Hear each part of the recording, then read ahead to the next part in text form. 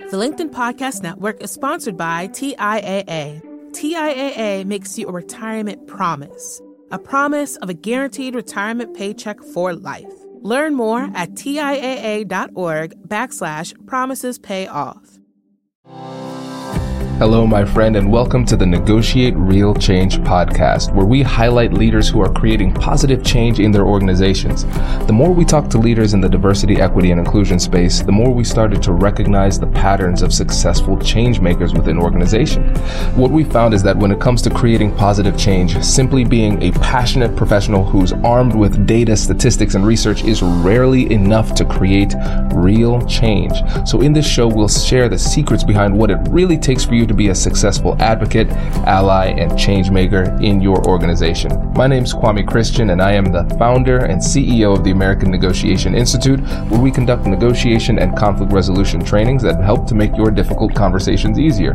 We also conduct trainings in the field of diversity, equity, and inclusion because we realize that there's a difference between passion and persuasion. And if you want to create real change, you have to be able to negotiate and resolve the conflict that comes with change. And if you're interested in learning more about what we do, make sure to check out the AmericanNegotiationInstitute.com or check the link in the description of this episode. And now, without further ado, let's get into the interview. Patience, thanks for joining us today. Thanks for having me, Kwame. I'm glad to be here. Yeah, it is our pleasure. So how would you get us started by telling us a little bit about yourself and what you do?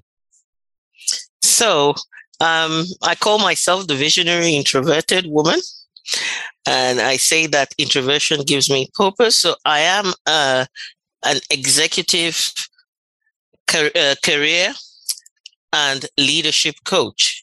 And I work with introverted women to help them leverage their strengths so that they can achieve presence, positioning, and profit with whatever gifts and talents they have in an extroverted world. I also help organizations to leverage their talent pool in such a way that they're able to effectively develop leaders within their teams and build a profitable and sustainable business. Ooh, I love this, Patience. And so one thing that I realized as you were talking, I see a lot of books focused on how introverts can really unlock their potential, lead, persuade, manage effectively, those type of things. And there seems to be a robust community of leaders in the introvert, in the space that are focused on introverts. But what's interesting is I don't see the same type of support or focus on extroverts. And it perked my attention because you said, I'm helping people to understand how they can succeed in an extroverted world. So when you think about us living in an extroverted world, what does that mean to you? Let me start by telling a little story. I've just come from France from a Maxwell Leadership Conference. I'm a John Maxwell certified coach. Basically, I asked the question, as one of the ambassadors, we had to help people off stage.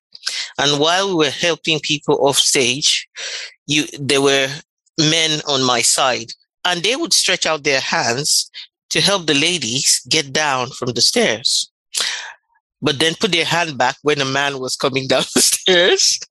So I said to my colleague, the ambassador, I said, why aren't you helping the men?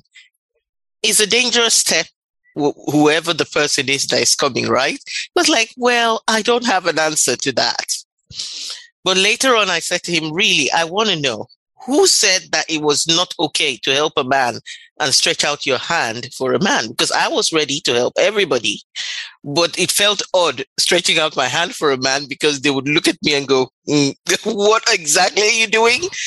So what I'm trying to say here is, you've heard the song that says it's a man's world and majority rules. So it's the same thing when it comes to introversion, extroversion. There's something like 55% of the population is extroverted, 45% introverted. So you find that people create things like open office. Open office works brilliantly for extroverts who don't mind external stimulus coming at them like a hose. but for the introvert, that's one of our worst nightmares. You can't control the light. You can't control the sound. It's all open. You can't control the people around you. So your thinking can get impacted by having an open plan office.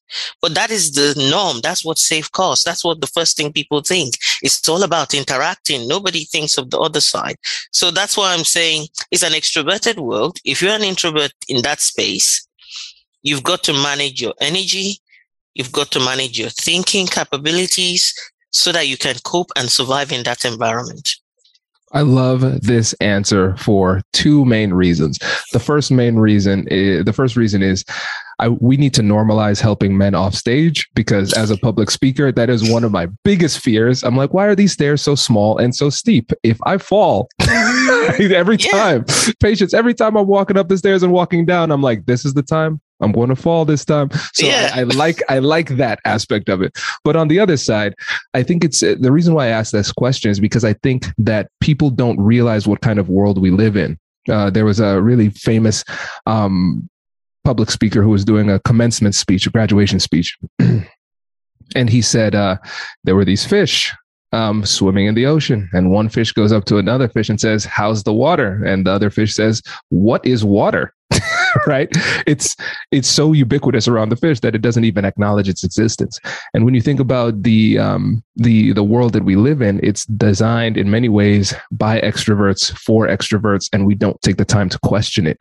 And so for the listeners of the podcast, I think it's important, if you identify as an introvert, somebody who's more introverted, it's important to recognize that you're not abnormal, or there's not something wrong with you. And a lot of times the resistance that you feel is because the world was designed for extroverts versus introverts. And so we need to develop strategies around that. And then on the other side, if you identify as an extrovert and you don't recognize that this world was designed for your benefit, it helps you to empathize at a higher level with our introverted colleagues. So I think that's a really important place for us to start. Yes, I think so. I think it's it's not trying to say introverts are weak. It's not trying to say extroverts are strong. It's not trying to say any of those things. It's just recognizing this is how the world is. And if you really want to thrive, recognizing the differences, appreciating them, and doing what you can to either be the change or adapt something, then you are able to thrive. Absolutely. And I know that one of your big focus is introverted leadership. And one of the things that you talk about is courageous leadership, which I really, really like. And the reason I like the word courage versus fearless is because courage acknowledges that you have fear and then you overcome it. Fearlessness is a pathology. You should be afraid of some things. There's a reason evolutionarily why we have fear. It keeps us alive. So I don't want to be fearless. I want to have that fear so I can still understand and analyze the situation effectively. And most of the time when you think, you can't just tell somebody to be fearless. Oh, sweet. Okay, I'll turn off my amygdala. Thanks for that advice. Right. But being courageous is more realistic. And so when you think about courageous leadership, what would you say are the keys? Does your company invest in professional development training? If you believe that your team would benefit from a negotiation workshop, all you need to do is go to our website, fill out the workshop request form, and then we'll set up a time to chat. These workshops are completely customizable, and we've done them all around the country. Negotiation and conflict resolution skills are beneficial across all professions, but they're especially useful in procurement, purchasing, sales, sourcing, and contract management. Our calendar is filling up quickly, and we even have some workshops scheduled for next year. If you think you might want one, I'd suggest reaching out soon so you don't miss out.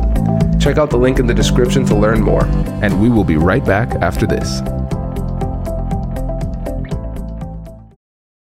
The LinkedIn Podcast Network is sponsored by TIAA. In the last 100 years, we've seen financial markets swing, new currencies come and go, decades of savings lost in days, all showing that a retirement plan without a guarantee, quite simply, isn't enough. So more than a retirement plan, TIAA makes you a retirement promise.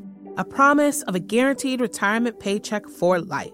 A promise that pays off. Learn more at TIAA.org/promisespayoff. The LinkedIn Podcast Network is sponsored by HubSpot. More to-dos, less time, and so many tools to keep track of. Doing business can be hard, but you don't need a miracle to hit your goals. You just need HubSpot. Their all-in-one customer platform can make growing your business infinitely easier.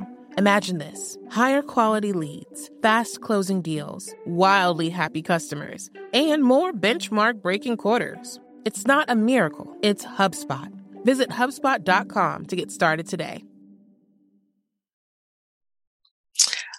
For me, courageous leadership has basically 6 foundations that I recognize. So first and foremost, you're right about the word fearless versus the word courage. Many of us can be fearless in situations where we have had an experience before. Over time, you don't exhibit any fear because you've done it over time. You've seen people do it, they're safe. But then in situations where you've never tried something before, or you know that deep down within you, you don't have the strength to meet up with the challenge that is in front of you, you shouldn't then take a step back and go, I'm not going to do it. So courage allows you to move forward. So in my view, there are 6 foundations to look at when it comes to courageous leadership. And the first one is basically effectively self-regulation. You regulate yourself. The other is you cast a vision for where you want to go, whether or not that looks possible in your current reality. And then you plan a strategy. How do I get to that space? And you decide that you're not going to go alone. It takes courage to go. I think it takes pride to go alone. It takes courage to go with others. Because the truth about it is managing people, directing people is not easy. It's easier to say, I have all the control because everything here is me doing it myself. But leadership is actually about directing people. So that's the number 4, is learning to direct others. The number 5 is equip and empower others, not just direct them. So it's one thing to say, come along with me. It's another thing to say, I leave you to do all these things on your own. And that will empower you. And the last one is you build teams around you to help you accomplish more. Whether you're there or not, you're able to accomplish more because you have people around you. So for me, I think that these are the key factors that are needed for a courageous leader to be able to lead effectively. I love this. So let me run through these. Patients, tell me if I got it down right. So we have self-regulation, we have casting a vision, creating a strategy, directing others, equipping and directing others with the skills that they need to be successful. And then number 6 is building teams around you. Is that right? Mm-hmm. Yes. This is really interesting because when I was thinking about courageous leadership, I was focusing on the fear that lives within ourselves about stepping up, speaking up, and having those tough conversations and doing what needs to be done, and maybe overcoming self-limiting beliefs. And I think all of that is encapsulated in number 1. And then number 2 through 6, those numbers are all about having the courage to lead and trust others as you move forward. Am I getting that right? 100%. And this whole thing comes out of my own journey. When I start every year with a keyword. And so last year, one of the keywords I had was my main keyword is the word trust. So I start the year with the keyword and I move on to different keywords as I come across the different ways I want to handle my month or my quarter. But my keyword last year was trust. And it was 1, trusting myself, trusting God, and trusting other people. When I then got to the end of the year, I thought, what's going to be my word for 2020? And deep down within, intuitively, I was able to understand that I think I've done a lot of trusting God to help me. Now I have to take leaps and jump out and do those big things. But then the next thing is two areas of growth was trusting others and trusting myself more with the decisions that I make. So my word for this year became courage. And that is how all throughout you recognize that when you lead yourself well, you find the courage to lead others because you have an understanding and an empathy of what they're going through to be able to get or step up to that next level. This is really good. This is really good. And now, when we talk about trusting others, this is really important as a leader, because if you don't trust your team, then you turn into a micromanager. People don't like that. How do you get to a place of confidence in your team to trust them enough to lead effectively? Like I said, first and foremost, the foundation is learning to trust your own self. And the second thing is you're able to trust a team that you have equipped. If you're not equipped people, you won't trust them. You can't delegate when you have not equipped, or you have not understood the potential and the strength within people, or you've not nurtured that potential. And when you nurture potential, then you let go. When you're trusting yourself, you are modeling already the courage that is needed. You're taking action. And when you're modeling that, the people around you are seeing what you're doing and how you're doing it. And it has to be intentional. Modeling or mentoring, whether you are like direct or indirect, has to be intentional. And that is then how you're able to say, I trust my team because I've shown them what to do. They've seen it happen before. They've seen it modeled. They've seen it done. I have equipped them to be able to go ahead and take up this challenge. I love this. This is really, really helpful. And now when we think about introverted leaders, what is different for them when it comes to how they experience leadership, being in that role, and then when it comes to how they lead? Yeah, so one of the things that I know a lot of introverts, working with introverts, being an introvert myself in the corporate world as well as in the business world, is when people talk about, oh, this person is quiet, so they're not going to be able to talk to people and tell people what to do. That's because many times people think leadership is about telling people what to do. And the truth is, that's not what leadership, like I said, if you equip people and you then trust them to do things, they are able to take responsibility without you telling them what to do. They get on with it. So in terms of introverts, many introverts have said, I'm too quiet. I'm not direct enough. I don't talk to people forcefully. So how do I get people to do things? So it's to understand this other element of you don't have to push people before they do things. And it's to find the courage to actually say, I want to serve. Because some people don't recognize two things about leadership is service and sacrifice. And I know a lot of introverts are also empaths, and they very observant, very, the quietness is all about taking in what's happening around you and understanding whereas the extrovert is very quick to just jump to that next thing. The introvert is probably taking the time to look at what's happening here. Why is it happening? And that makes the introvert a very, very important part of your team, because the things that you miss, they will see. And they can take the lead from a place of service. I will serve in giving you insights that you don't have. So if you need to get some clarity, go to Patience. She's the leader there. So when you see, when I introduced myself, I talked about leveraging your strengths. You step up and say, these are my strengths and I want to leverage them here because I can see the gap in this team. So that is how I'm going to provide leadership, by leveraging my strengths of intuition, of deep thinking, of deep connection that will then help me build a team, things like that. So I believe that introverts, I used to struggle at work in the corporate world because they said, oh, you don't talk much, you don't, but I'm listening in the meetings. And whatever I hear, sometimes when I come up with my own observation, it's like, oh, we didn't think about that. And I'm like, I know you wouldn't, because everybody's. So that's the key thing, is to recognize that you can step up and see a gap and decide to step up, to lead, to direct, to provide some kind of support that will make a difference.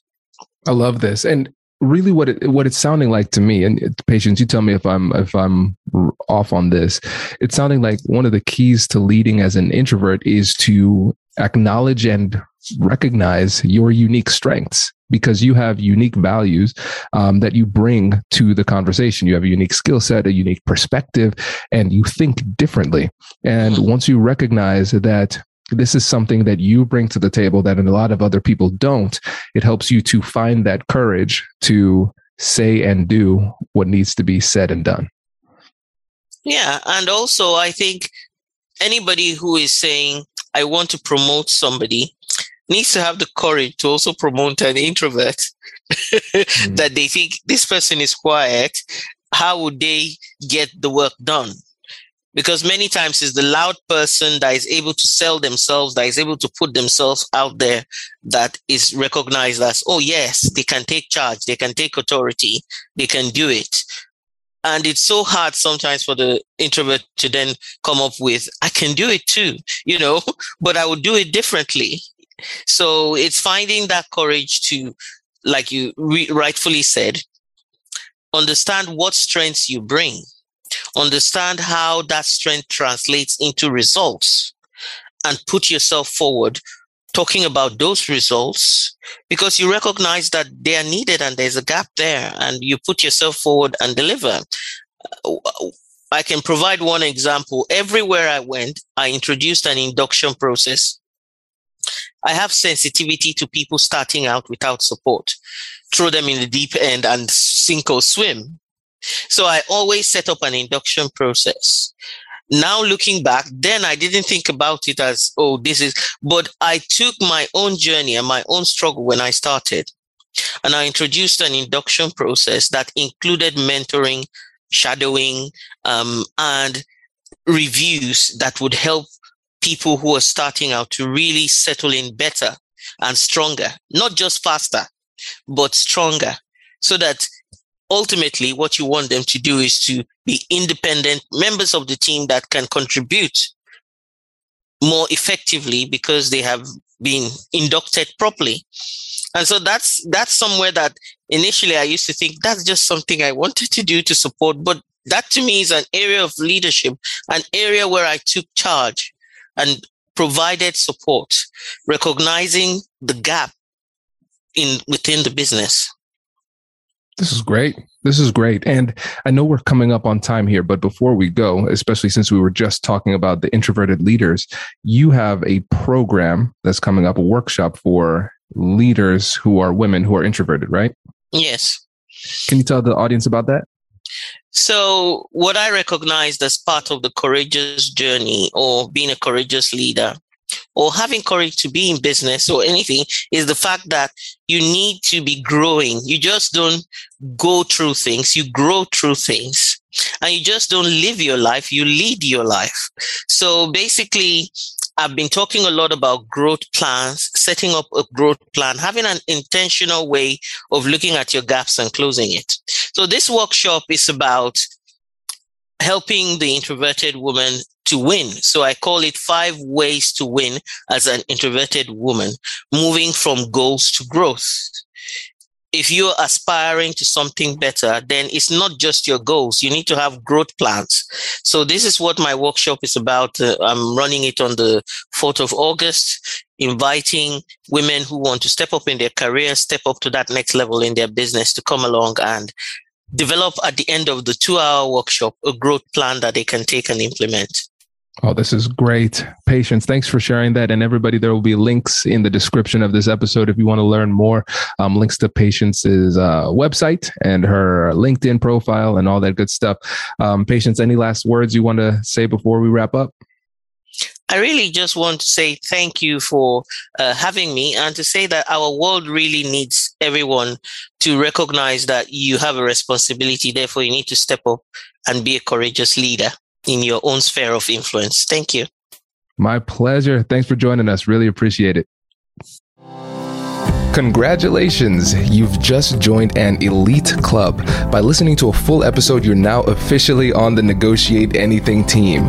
So welcome aboard. What most team members do is they subscribe to the podcast because that allows them to automatically get the latest episodes of the show. The best things in life lie on the other side of difficult conversations. Keep learning, keep practicing, and keep getting better. Your relationships will improve, your career will soar, and you'll have the confidence you need to get the most out of these crucial conversations. Again, thank you for joining the team. We're excited to have you, and I will see you in the next episode. I'll catch you later.